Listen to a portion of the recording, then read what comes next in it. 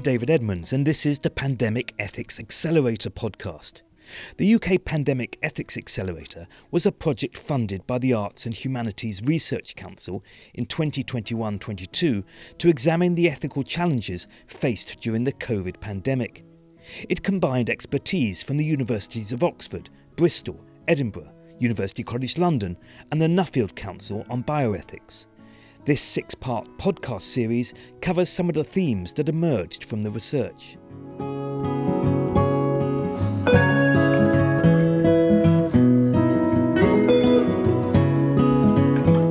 During the height of the COVID pandemic, we became accustomed to watching, listening to and reading about experts in health statistics. How many people tested positive for the disease in the past 24 hours? How many died? Were the number of cases rising or falling? And so on.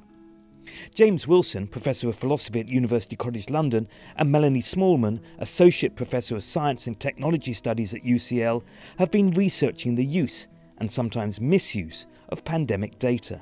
James Wilson, Melanie M.Smallman, welcome. Welcome. Hello. We're talking today about pandemic data. When one thinks about the pandemic, which gripped the world from early 2020, one notable aspect of it was just how important data was. We were constantly told about infection rates, mortality rates and so on.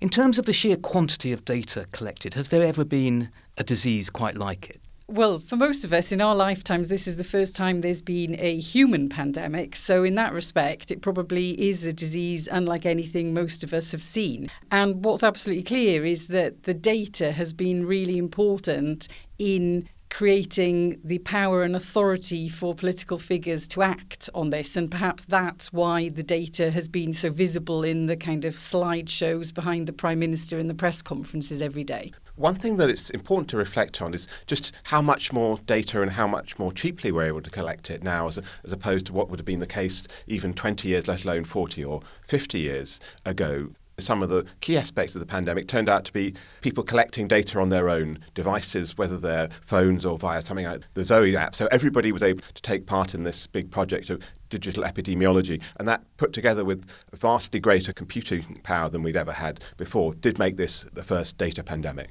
So that's what explains it. We're just in an era of big data now. Indeed, and people have been talking about big data for maybe almost 15 years now. So people often said that what made us into the era of big data was the idea that suddenly we had much greater volume, velocity and variety of data. The sheer amount of data that we're collecting, moving around the world is just out of any scale from what was possible even 20 years ago. You identify 3 key data episodes. Perhaps we can go through those one by one.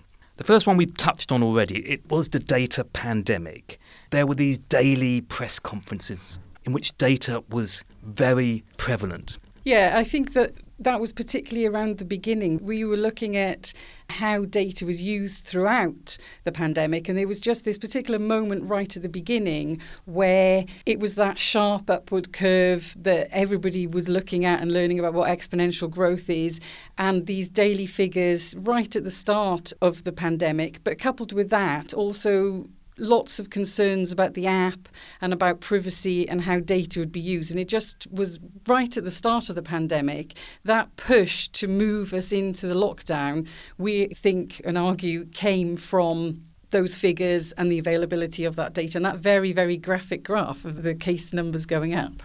You mentioned the app. You better explain what that is. Yeah, the contact tracing app. So that was being developed right at the beginning, and the idea that we could have a mobile phone app that would enable us to be monitored and warn us if somebody has come into contact, which that was basically how it worked in the end.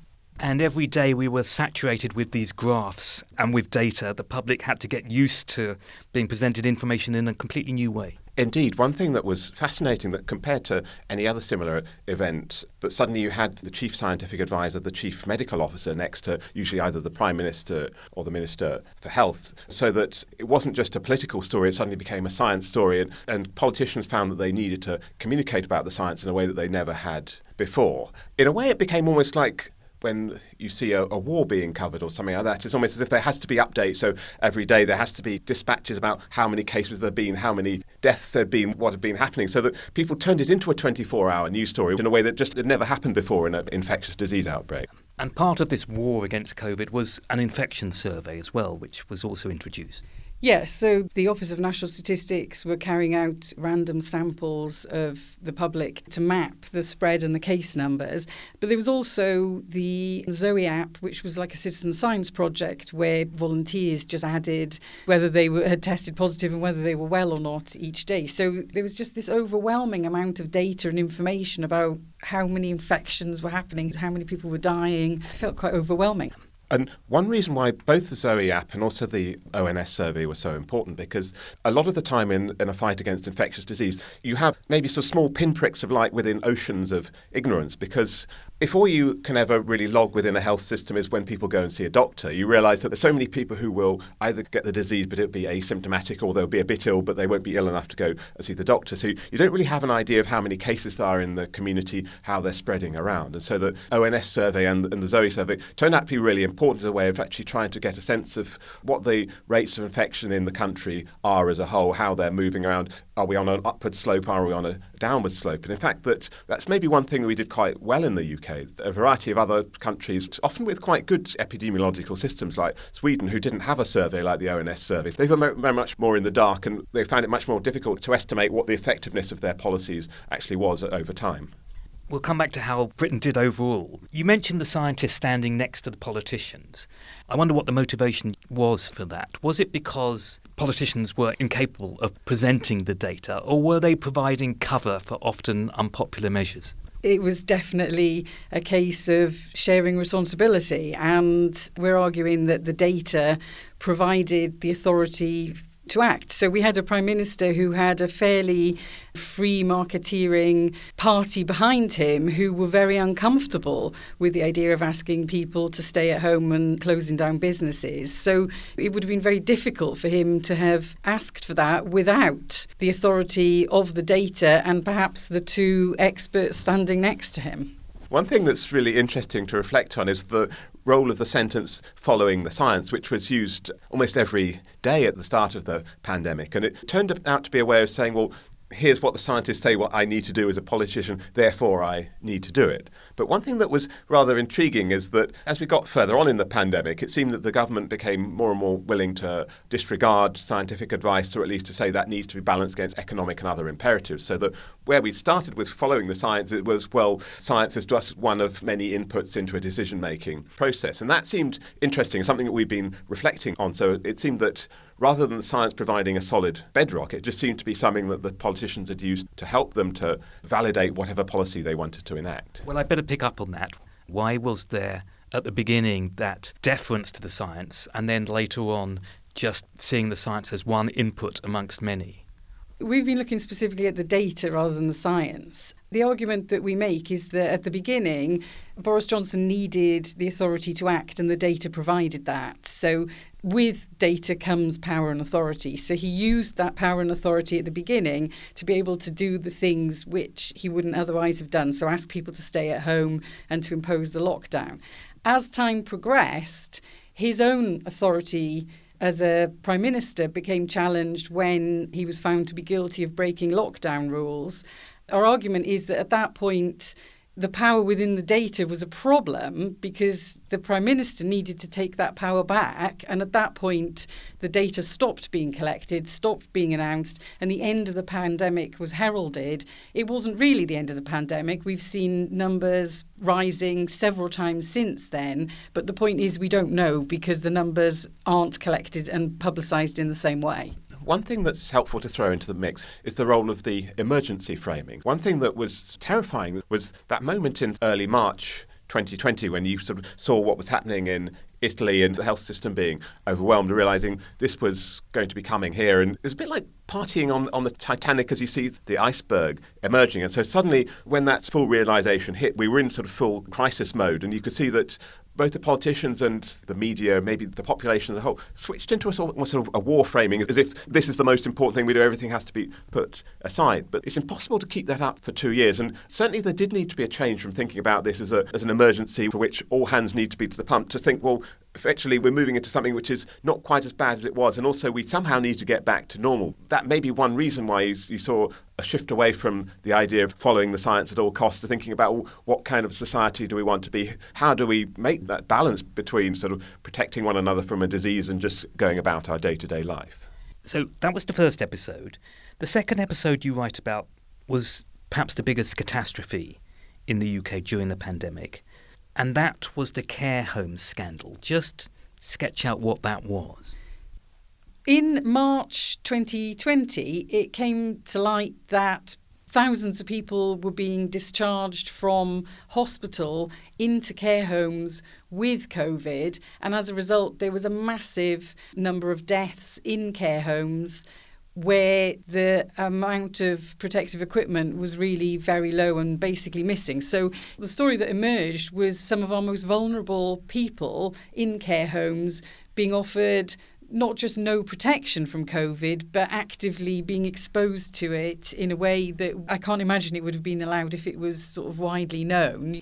And the key part of this is that information about who is in care homes is missing, and it continues to be missing. So we don't know how many people last night slept in a care home. There is no central database or record of who lives in care homes, let alone understanding what their needs are and what complex needs they are. So as a result of not knowing and absolutely no data about these people, they were made incredibly vulnerable in the context of COVID. So that's fascinating. In a pandemic which was saturated with data, we have one corner of the pandemic which is statistically impoverished.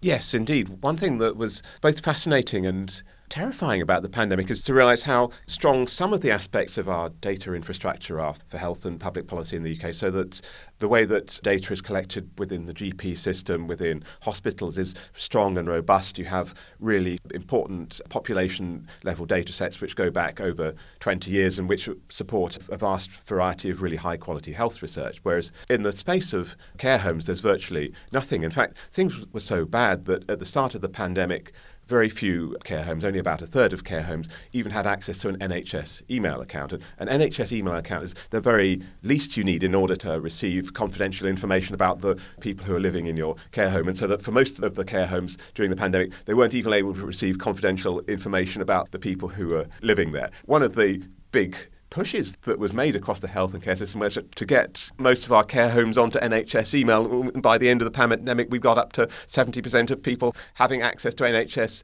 email. And that just shows you the difference of the scales, but also the scale of the challenge and why it is that it's so difficult to find out the most basic things about care homes in the UK. We've covered the first two episodes that you identify in the pandemic. The third was, and I put this in inverted commas, the end of the pandemic. Well, the end of the pandemic with a big question mark. What we come to know as the end of the pandemic appears to have been when we stopped counting cases rather than when we stopped having cases. And so in this instance, we argue that, again, data is playing a key role in our sense of whether the pandemic exists or not, and in this case, ending it. But numbers of deaths were declining, so it's not as if the pandemic was as serious as it was in the beginning. There was a reason to begin to cut down on data collection. It's true that we were a long way from where we were at the peak of the pandemic. The result of there being very high rates of vaccination, the population, also the fact that a large number of people in addition had COVID at least once, maybe twice, meant that the threat that it posed was very much diminished. But just as the curve on the way up is exponential for diseases, so it's often an exponential decline that you see reduced numbers of cases, reduced number of cases, deaths. But we weren't at nowhere at the time that the government declared that the pandemic was effectively over. In the months after they declared that the pandemic was pretty much over, 200 people a day were still dying of COVID. And it seemed very odd to many people that you could claim that this was at that point over and we didn't need to worry about it anymore. Do you think this was a cynical ploy to make people feel that life was returning to normal? Yes. I don't know if it needs to be a cynical ploy. I think it definitely was a ploy to make people feel that life was going back to normal. And if you think about the political context, the Prime Minister then had backbenchers who were very unhappy with what was going on and a public who was very unhappy that the Prime Minister had broken the lockdown rules. So effectively a Prime Minister who had no more authority to continue the rules around the pandemic. Of course, all public and private bodies use data. Is there an established good practice with data, and what does it consist in?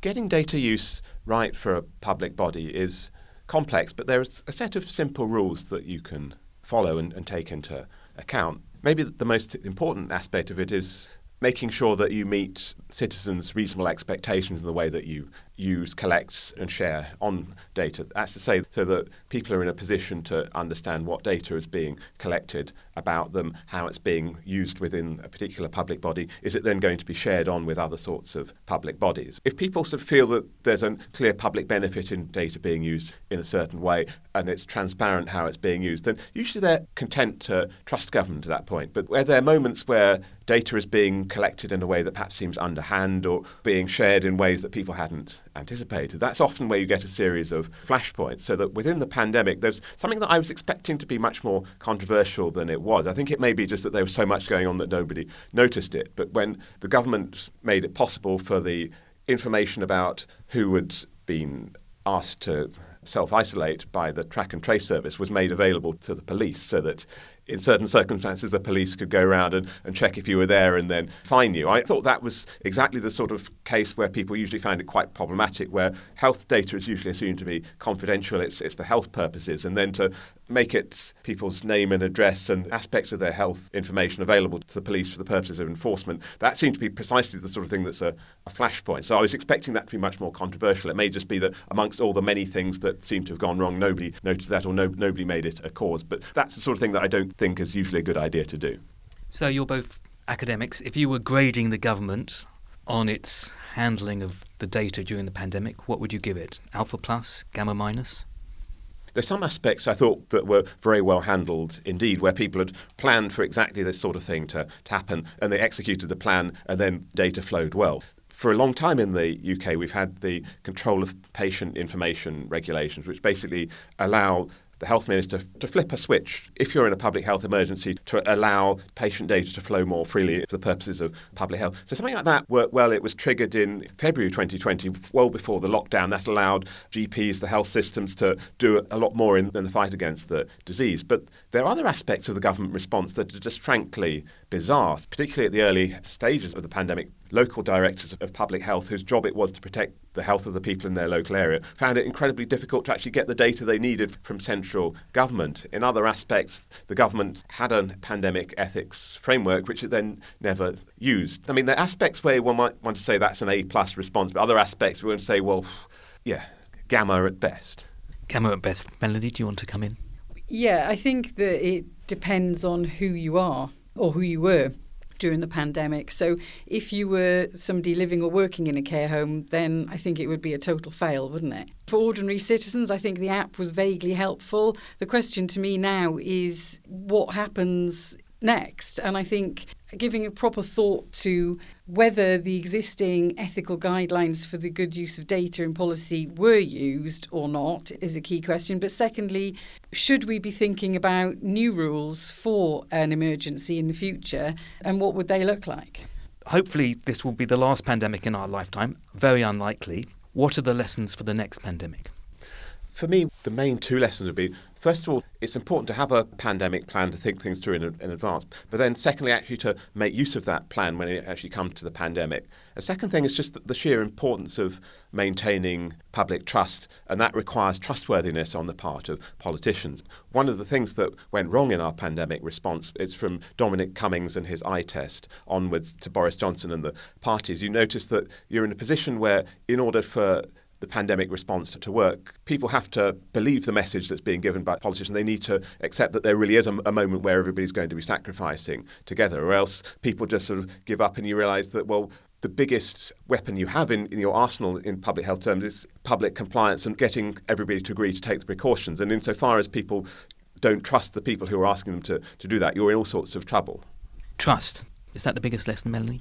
Well, I think that there's a couple of other things here as well. It's not a big surprise to ask people to follow different rules during a pandemic and an emergency, but it wasn't clear what those different rules were. So I think that looking at how data should be taken care of and what data ethics means in an emergency is one of the things that should come out of our experience with COVID. And I think tied to that is a really, really important question about how does this end? So how do these emergency regulations get sunsetted, or do they continue forever? Because the level of surveillance and data sharing that might be acceptable during a pandemic in a peacetime scenario is a pretty authoritarian regime and not that compatible with the kind of democracy most of us are comfortable with. So a proper conversation about how does the pandemic end and what happens to the data and the data collection, because the infrastructure you build during an emergency doesn't suddenly disappear. So how do we disassemble it and how does it all end? Melanie Smallman, James Wilson, thank you very much indeed. Thanks. Thank you. Thanks for listening to the Pandemic Ethics Accelerator podcast. You can hear more in this 6-part series on University of Oxford podcasts or at pandemicethics.uk.